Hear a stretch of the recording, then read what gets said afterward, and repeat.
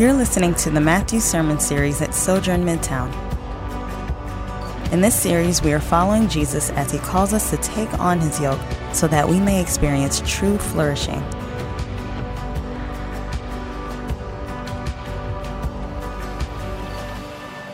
Peace be with you. Today's scripture reading is Matthew 23, verses 37 to 39. If you don't have a Bible, you can follow along on the screen behind me. Hear the word of the Lord.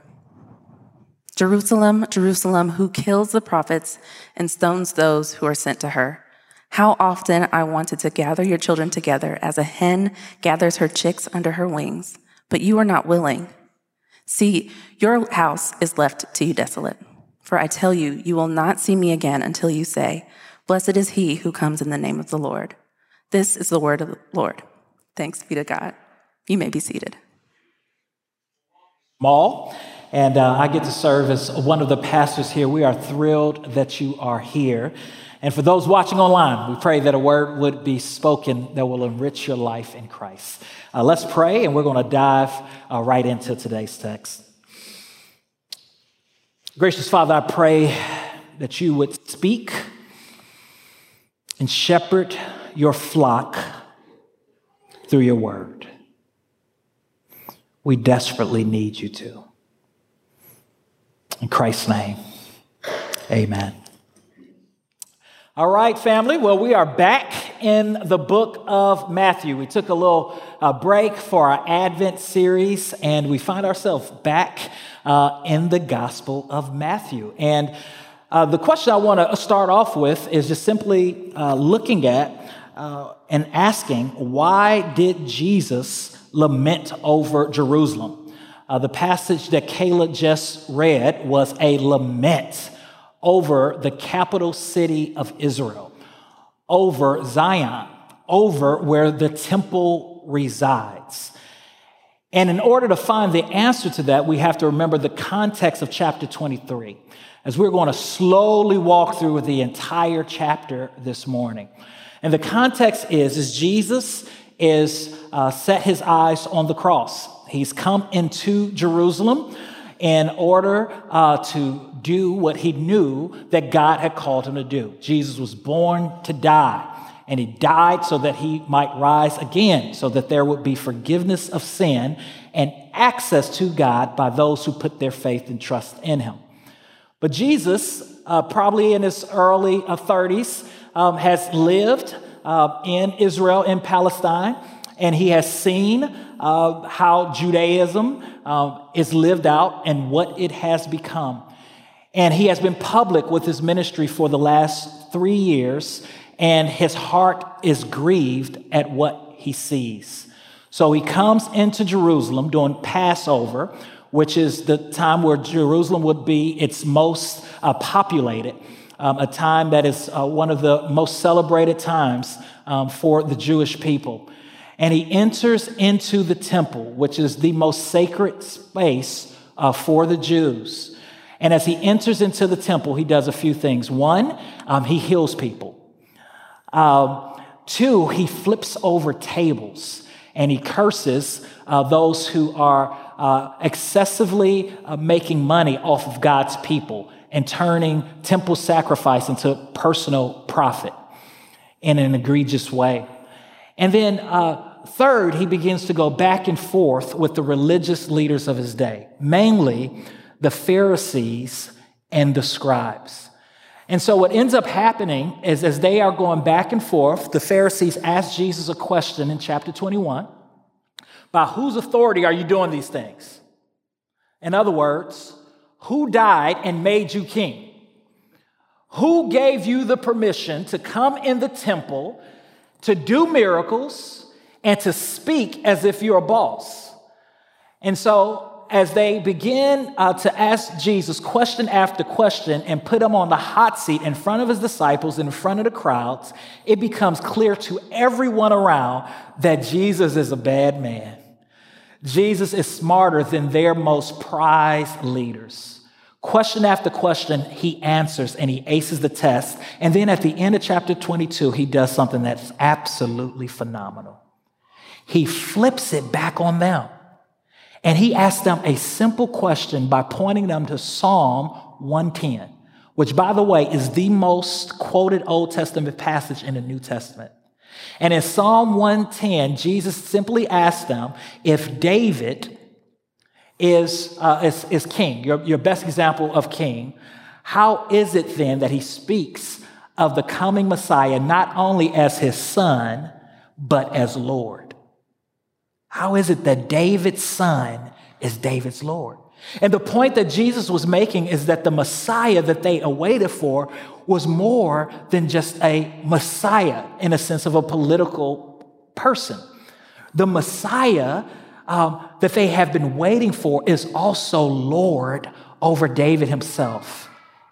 He's not only the Son of Man, he's the Son of God. But look at their response in verse 46.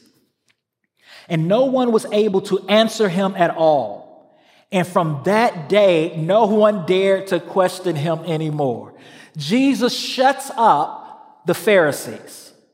The Pharisees and the scribes are the heroes of the day. And not only are they the heroes of the day, they are the ones with whom everyone who has the most clout with the common Jewish person.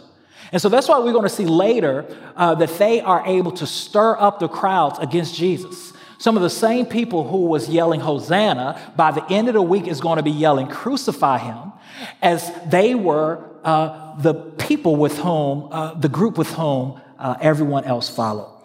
And so Jesus in chapter 23 is going to unleash woes on the Pharisees. And he's going to say some of the hardest things in Scripture. He's going to call them a brood of vipers, a family of venomous snakes. He's going to call them whitewashed tombs. He's going to call them children of hell, frauds, and hypocrites. And the reason Jesus can do this without contradicting what he's taught about loving his enemies is this. Jesus has been patient for well over 3 years and preached to them, invited them into the kingdom, showed and validated that he is God through his signs and through his teaching. He is the walking Torah. He is the very law of God. He didn't abolish it. He perfectly fulfilled it. He is God in the flesh. And these religious leaders who claim to know God and love God, they don't know God. They don't love God.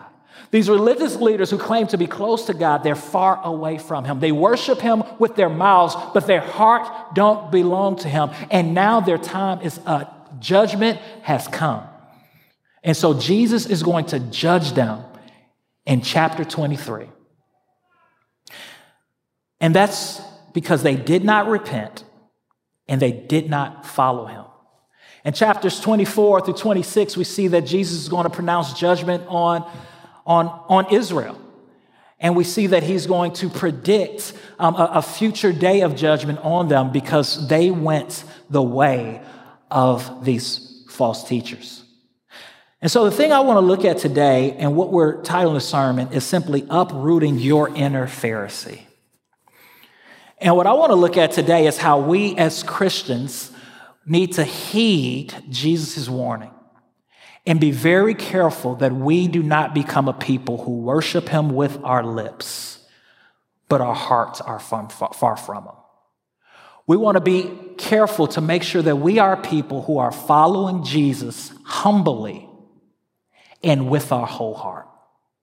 And it's very easy for us to be like the Pharisees, to be filled with knowledge, to know the Bible inside and out, to come to Sunday worship, lift up holy hands, and not walk with Jesus. And so I want to look at 5 things in this text, 5 signs that Jesus criticized the Pharisees for. And I pray that as we slowly walk through this text, I'm going to let the text speak for himself, that the Lord would shine a light on your heart so that you can turn and follow Jesus. Not culture, not seek to identify with a certain denomination or group, not find your identity in your knowledge or your pedigree, but in humbly and wholeheartedly following the one who lived and died for you so that you can be reconciled to God and live the good life. Y'all ready to go on this journey real quick? The first thing that Jesus criticizes the Pharisees for is that they didn't practice what they preach. They didn't practice what they preach. The scribes and the Pharisees are seated in the chair of Moses. Some scribes were Pharisees, but not all Pharisees were scribes. And again, they are seated on a seat of Moses, which means they have authority in Israel. They have legal authority in Israel. They have spiritual authority in Israel as they interpret the law and lead Israel. And then he says this, therefore do whatever they tell you and observe it, but don't do what they do because they don't practice what they teach. And so to people who are hearing this, they're thinking, what in the world? Look at them. Look how they're dressed. Look how devout they are. Look how well they pray. Look how much they give. Look how they fast. But Jesus is warning them, don't believe it, right? Pay attention to what they teach from the Torah that's true.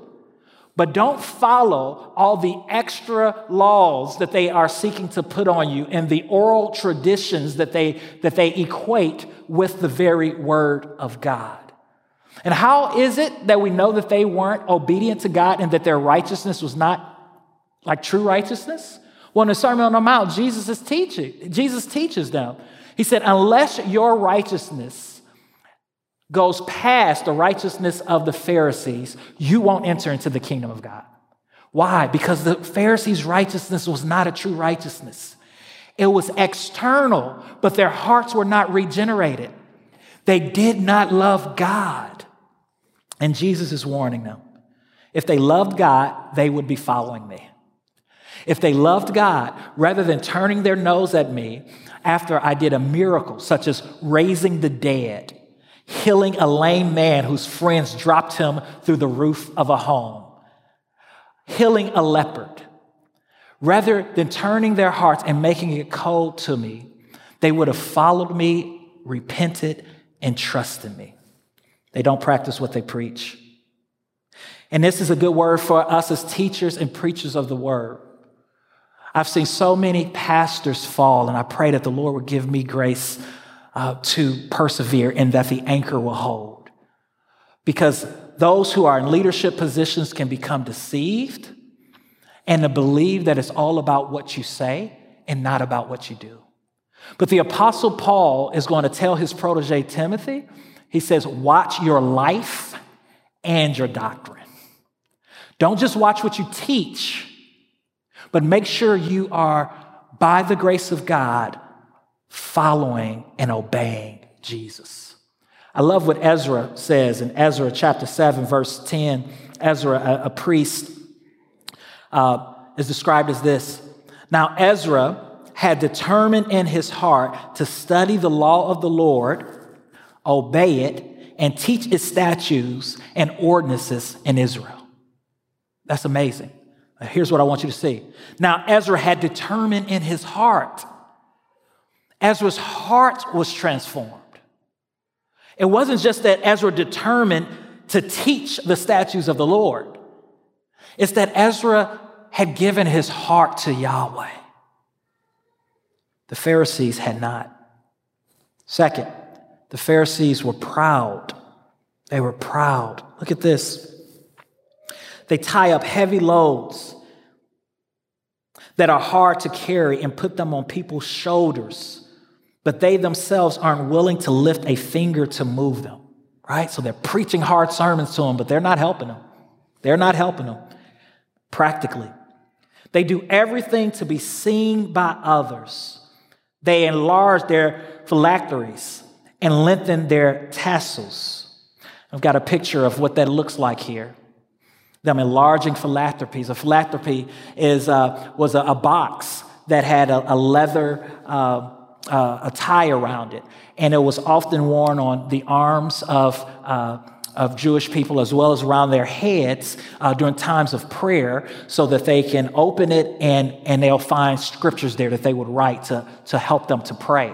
And what happened is this tool that was supposed to be used to help remind them of Scripture and for them to bathe in it, now became something that they used in order to show how holy they were. They got bigger and bigger and bigger throughout the centuries.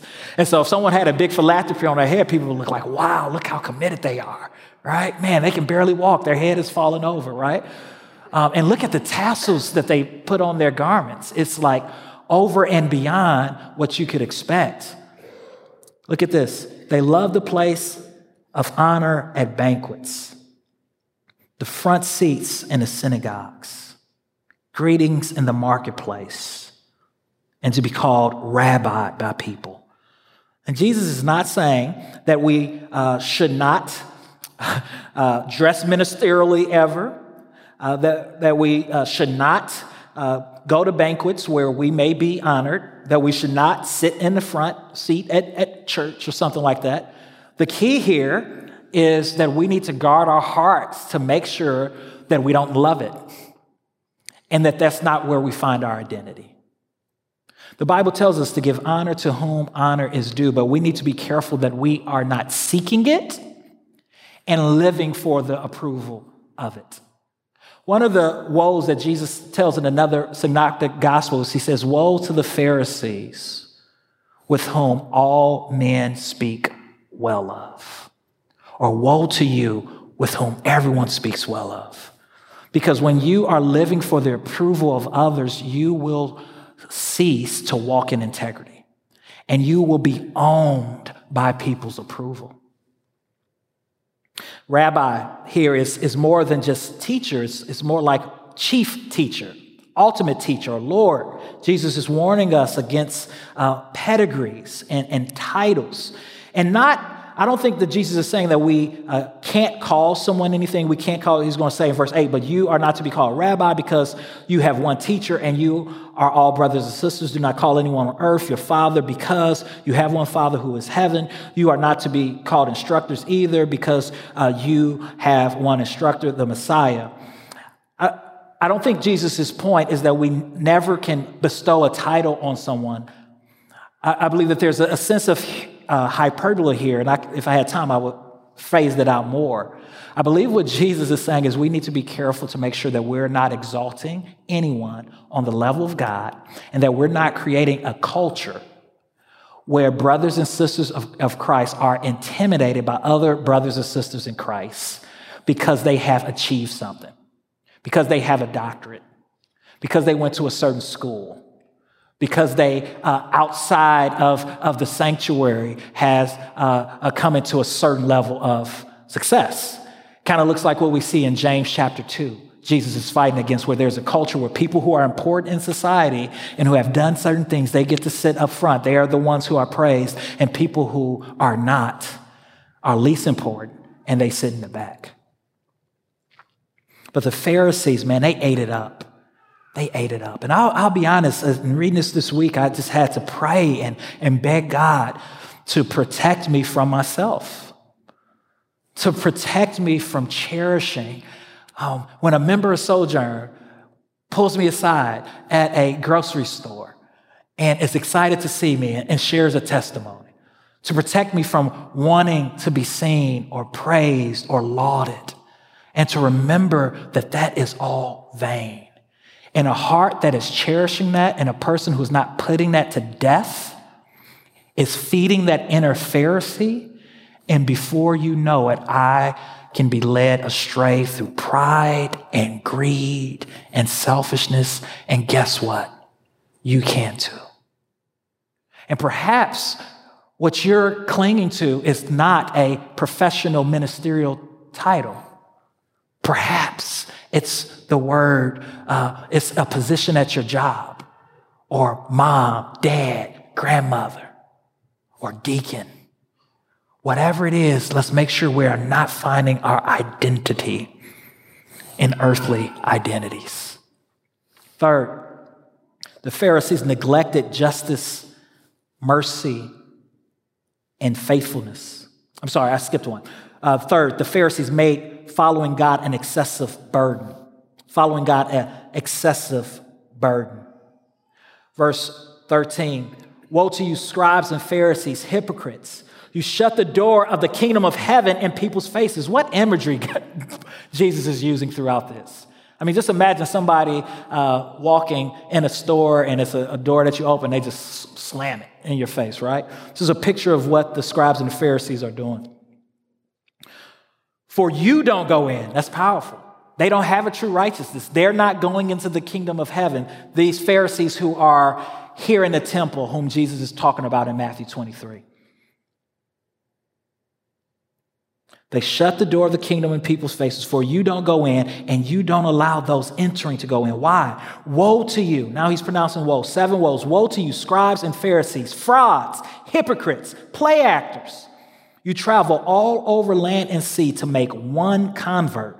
There's not even a sense of flourishing in their ministry. They make one convert, and when he becomes one, you make him twice as fit for hell as you. What does that mean? That means that they are focusing and causing people to focus all on external stuff, all on putting a show. And they are not teaching people what Jesus came to teach them and what John the Baptist preached them. That those who belong to the kingdom of God are those who have been regenerated in their heart. There's those who have sought him with their heart. There's those who have hungered and thirst after righteousness. There's those who are mourning, who are poor in spirit. There are those who are meek. There are those who have come into the kingdom of God through a door that is low and cross-shaped. We talked about in Matthew chapter 5. It's not those who are proud, who says, I am going to put on a show. People are going to glorify me.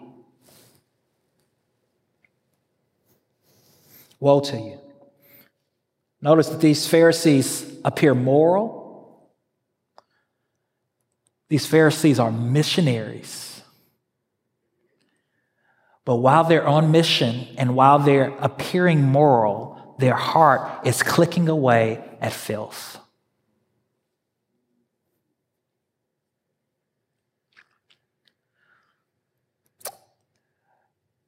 Now Jesus is going to show in verse 16 through 22 an example of them putting heavy burdens on people and not being willing to lift it and making it hard for people. Woe to you blind guides who say, whoever takes an oath by the temple, it means nothing. The temple is the place where the presence of God is supposed to reside, or is mostly represented. But whoever takes an oath by the gold of the temple is bound by his oath. Blind fools, for which is greater, the gold or the temple that sanctified the gold? Also, whoever takes an oath by the altar, it means nothing. But whoever takes an oath by the gift that is on, it's bound by his oath. Blind people, for which is greater, the gift or the altar that sanctifies the gift? Therefore, the one who takes the oath by the altar takes the oath by it and by everything on it. The one who takes the oath by the temple takes an oath by it and by him who dwells in it. And the one who takes an oath by heaven takes an oath by God's throne and by him who sits on it. And if your brain is tired, that's Jesus' point. I read so many commentaries in the last few weeks, and I'm serious. I had Robinson put together a fantastic packet for me, and I was reading that section, and I got dizzy multiple times.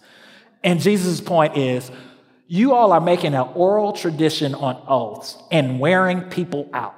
Swear by this, don't swear by this. And we see that Jesus is going to teach, stop doing all that. Right? He teaches on the Sermon on the Mount. He's like, stop it. He's like, let your yes be yes and your no be no. You're wearing people out. And here's the point. They are focusing on this minute things. They are becoming very scrupulous and very detailed about matters that are not weighty, and it's excessive.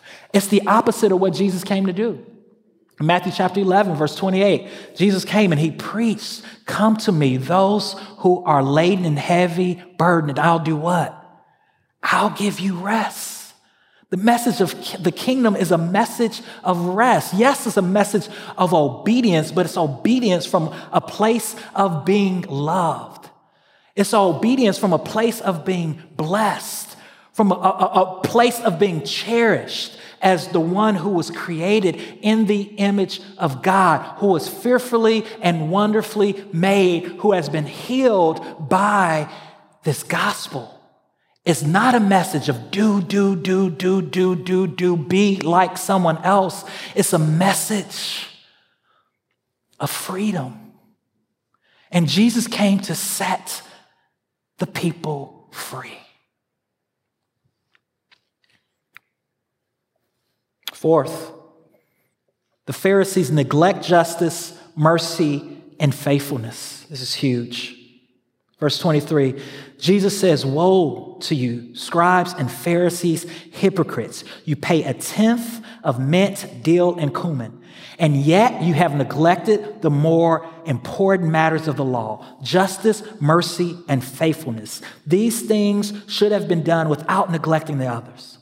And so the Mosaic law required giving a tenth of all that one produced for the ongoing work of the Lord through the Levites and the priests. The Pharisees were so scrupulous in following this induction that they paid a tithe even from their smallest garden plants or crops. And Jesus does not say that this is wrong, but they should do this without neglecting the far more important matters of justice, of mercy, and faithfulness. When the Bible speaks about justice, it's speaking about the rightness or about righteousness. And when it speaks about mercy, it speaks about not treating people how they deserve. And we know that Jesus in his blessed attitude says, "Blessed are the merciful, for theirs is the kingdom of God." And the reason that they are blessed is because their hearts have been changed by God and they are being made to be more like God. That is a sign of an inward transformation, that they now care for the least and the vulnerable and the broken, because God cares for the least, the vulnerable, and the broken. And this is what Jesus, what the prophets taught, Micah 6:8, to love justice, to do mercy, and to walk humbly with the Lord your God. This is what James was getting on the early church for talking a good talk, but never walking a good walk. He says, faith without works is dead. But these religious leaders weren't seeking justice. They weren't loving mercy, and neither were they walking humbly with the Lord. In fact, they created a way to God, which is actually no way at all, that focused on inanimate objects, rituals, and traditions that kept people away from loving people. They erected a version of the faith that allowed them to walk past the man that the Samaritan loved, as well as Samaritans. Woo! They focused on the less weightier things. They argued eschatology and supralapsarianism. And if you say, what are those? Don't ask me, I barely know. They argued all of these finer academic things, which is not in itself bad, and there is a place for the deeper theological and philosophical things. But they almost use that as an excuse and a reason to not engage people. Remember the story of the Good Samaritan? The priest and the Levite who walk by the guy who's just been beat and wounded. But the Samaritan, this person whom the Jewish person saw as an outcast, as beneath them, is the one who is the hero of the story because they actually took time to love the person who was hurting. And so many of us, myself included, have to be careful to make sure that we are not worshiping ourselves and that we are not focusing on things that are important, but that are not the heavier things. What does the Lord require of you? To love the Lord your God with all your heart, soul, and mind and strength. And to love your neighbor as yourself. If you don't actually love people, and if you philosophize your religion, and if you just daydream on theology and mull over theology, but you never engage people, you never share your faith, you barely rejoice when someone is baptized. You barely rejoice when a marriage has been saved. You barely rejoice when a person who was lost is now found. You engage people based upon their lostness and not based upon the fact that God loves them and offers the kingdom to them. Perhaps you are neglecting justice, mercy, and love. So many in our country have created a version of Christianity that protects power and privilege and that keeps us away from those people. And then we use the Bible to do so. We use the scripture as an excuse why we shouldn't feed someone, why we shouldn't have mercy upon someone, why someone doesn't deserve more, why those communities are the way they are, rather than engaging, praying, moving forth, and believing if it wasn't for the grace of God, and not only if it wasn't for the grace of God then, but if it wasn't for the grace of God now, and seeing that we are broken, we are lost, we are the chief of sinners, we need Jesus. Pharisees, not only did they neglect justice, mercy, and faithfulness, the Pharisees, they didn't confess, repent, and turn to follow Jesus over and over. Jesus, who is absolutely majestic. Jesus, who is absolutely wonderful. Jesus, the epitome of the perfect human being, 100% man, 100% God. Jesus. Preached to him, he talked to him, he loved them, he challenged them, he outwitted them, and all he wanted them to do was to stop, to confess, to cry out to God and to turn. They ignored. Look at this. I'm going to read this last section.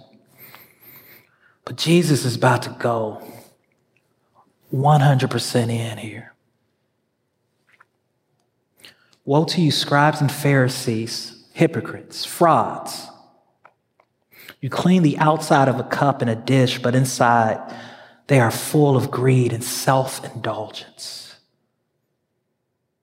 Blind Pharisee, first clean the inside of a cup so the outside of it may also become clean. Right? This is what we see on the Sermon on the Mount when Jesus is challenging the religious leaders who are, yes, teaching against adultery, but Jesus is like, but you all are full of lust when women walk past. You're turning your head. You're thinking about what you would do with them or to them. And he's like, adultery is not just sleeping with a woman, but it's desiring her in your heart. He says, clean out the heart first. Don't just address the fin, address the shark. The fin is an issue, but that's not an issue. It tells us that there's a problem, but under the water, there's a whole shark. And the only way you address that shark is not by determining in your own strength to address it, in your own might. Yes, there's a sense of will, but it's by falling on your face and on your knees, surrendering to God, like Isaiah saying, woe is me, I am a man of unclean lips, in allowing God to touch you and to give you clean lips and a pure heart. Woe to you, scribes and Pharisees, you are like whitewashed tombs. Beautiful, look at those tombs. Ooh, they're shining. They on fleek. Do they still say that, on fleek? Stay focused. All right. Which appear beautiful on the outside, but inside are full of bones that are dead in every kind of impurity. In the same way, on the outside, you seem righteous to people, but inside you are full of hypocrisy and lawlessness. Woe to you, scribes and Pharisees, hypocrites. You build the tombs of the prophets and you decorate the graves of the righteous. And you say, if we had lived in the days of our ancestors, we would have taken part with them. We would have taken part with them in shedding the prophet's blood, not taking part with them. So you testify against yourselves that you are descendants of those who murdered the prophets. Fill up then the measure of your ancestors' sins. Snakes. Family of vipers, how can you escape being condemned to hell?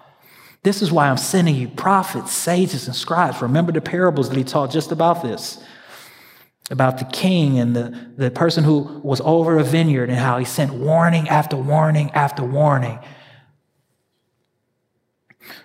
So all the righteous blood shed on the earth will be charged to you, from the blood of the righteous Abel to the blood of Zachariah, son of Berechiah, whom was murdered between the sanctuary and the altar, which I believe is a story in 2 Chronicles. Truly, I tell you, all these things will come on this generation. And then that's where we get Jerusalem, Jerusalem, who kills the prophets and stones those who are sent to her. How often I wanted to gather your children together as hens gather chicks under her wings, but you were not willing. Wow. That motherly picture, that tender picture. See, your house is left to you desolate. For I tell you, you will not see me again until you say, blessed is he who comes in the name of the Lord. And we'll deal more with that soon, as Jesus in chapter 24 is going to talk about this destruction of the kingdom as a sign of judgment on Israel, of the temple as a sign of judgment. But these Pharisees, they had opportunity after opportunity to confess, to repent, and to follow Jesus, but they didn't. Why? Because they were self-indulgent. They wanted to protect their own interest. Because they found their identity in being a Pharisee and being spoken well of. And so my question for you today, as we think about this, is are you on the road, even as a professing Christian, of being a modern-day Pharisee? Are you, like the Pharisees, infected with the virus of self-righteousness? Are you following leaders? Just like the masses were, they were following these leaders who were blind guides, who was all about external things. Is that your example? It's okay to follow people on social media. It's okay to be a prophetic presence on social media. But I fear that so many people in our churches have like this constant ungodly rage. We're always mad at something. And the people that we look up to are not people who are full of love, peace, joy, and the Holy Spirit. Not people who are striving to be peacekeepers, but they're people who just drop bombs.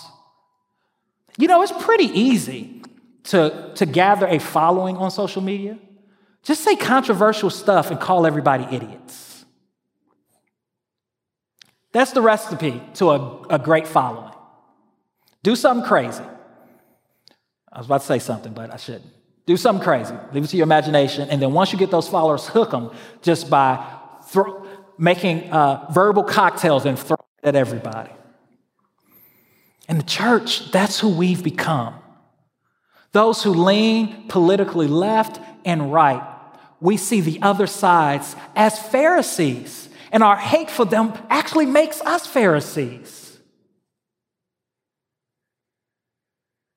Our hate for them and our political alliances, our social alliances, these things that we are finding our identity, are making us just like these Pharisees. And Jesus says, follow me. And when you follow me, I will make you attractional and beautiful in an upside down way. It won't be through power and might and natural wisdom. It'll be through preaching a message that is foolish to people. It will be through preaching to people that the way up is actually down. And that's the application here in this text. Look at verse 12. Whoever exalts himself will be humble. Whoever humbles himself will be exalted. How do we uproot the inner Pharisee? Same way we uproot a weed. We get down on our knees on the ground and we take it up by its root and we get it out. And in order to get down, that means we have to humble ourselves. We have to remind ourselves that we are decorated dust, that we are no better than the next person, that we are sinners and fall short of the glory of God. And that while we are called to speak truth, we're also called to do it in grace. And while we're called to restore our fallen brothers and sisters who have gone astray from truth, as Galatians 6 tells us, we need to do it with gentleness, lest we fall astray as well. Are you humbling yourself so that you will be exalted? Are you on the path to become a modern-day Pharisee? Are you practicing what you preach or preaching while conveniently hiding your sin? Are you arrogant? Do you make it harder for people to follow Jesus? Do you focus on the finer things of theology and never God's most finest creation, which is people? Or do you focus on caring about people to the neglect of actually obeying all that Jesus has commanded? All of us have an inner Pharisee. Some of our inner Pharisee comes out when it comes to how parents should educate their kids. Some of our inner Pharisee comes out when it comes to our diet or working out. Some of us, our inner Pharisee comes out when it comes to disciplining, politics.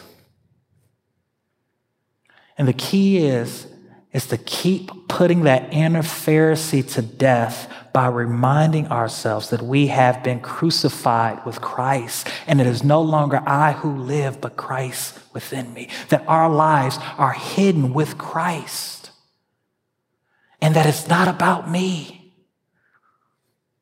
Open your hands. Stop clenching your fist. Stop dogging out your brother or sister. Stop dogging out your wife or your kids.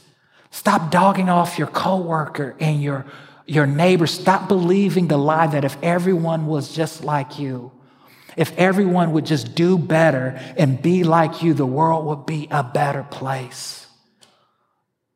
Your heart is naturally deceitful. And the only thing that is keeping your heart from being the most horrendous person on this planet is the grace of God. Praise God for his grace. And remember that we repent as a result of kindness, not being browbeaten. God is in the business of bringing life to Pharisees. He did it with Nicodemus, and he did it with Paul. And perhaps you're like Paul today, and you're like, you know what? I am finding my identity in what other people think about me. I am living as an approval suck. And when people are affirming me, I feel great. And when there's no affirmation, my world comes apart. I am living as if the way in which God's kingdom is going to be ushered in is through a political party, a person or personality. I am blindly following a spiritual leader, believing that the good life is found in his or her teaching as opposed to in Christ himself. And today I want to invite you just to confess that, to repent from it, and to turn to Jesus and follow him, and remember that he is the one who will make you. That he is the one who will give you life more abundantly. That he is the one who loves you with a perfect love that casts out all fear. That he is the one who offers you forgiveness of sin. That it's your faith in him that enables you to experience his presence and to live free. Follow Jesus, obey him, and uproot that inner Pharisee. Let's pray. Lord, these are hard truths, but truths that we need to hear nonetheless, that I need to hear nonetheless. Lord, I need your help. I need your help to not perform. I need your help to not find my identity in what others think or how well I think that I'm doing as a father, as a husband, as a pastor. Lord, I need your help to live from the inside out and not from the outside in. And Lord, we need your help as a church to not seek to be entertained or to entertain, but to bask in your presence and your glory, to be transformed by you, to be faithful disciples until we die. We need your help to love you and to cherish you. We need your gospel, your good news that we are right with God because of Christ, and that we can live the narrow way without becoming narrow towards people and harsh towards people. Only your Holy Spirit can give us that balance and that clarity. So teach us what's good, teach us what's true, teach us what's beautiful. In Jesus' name, amen.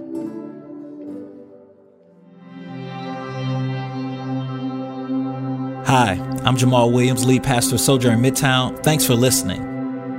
At Midtown, we value gospel-centeredness, biblical faithfulness, transformative relationships, diverse fellowship, creativity in the arts, and relentless mission. For more sermons, info about our church, visit sojournchurch.com/Midtown.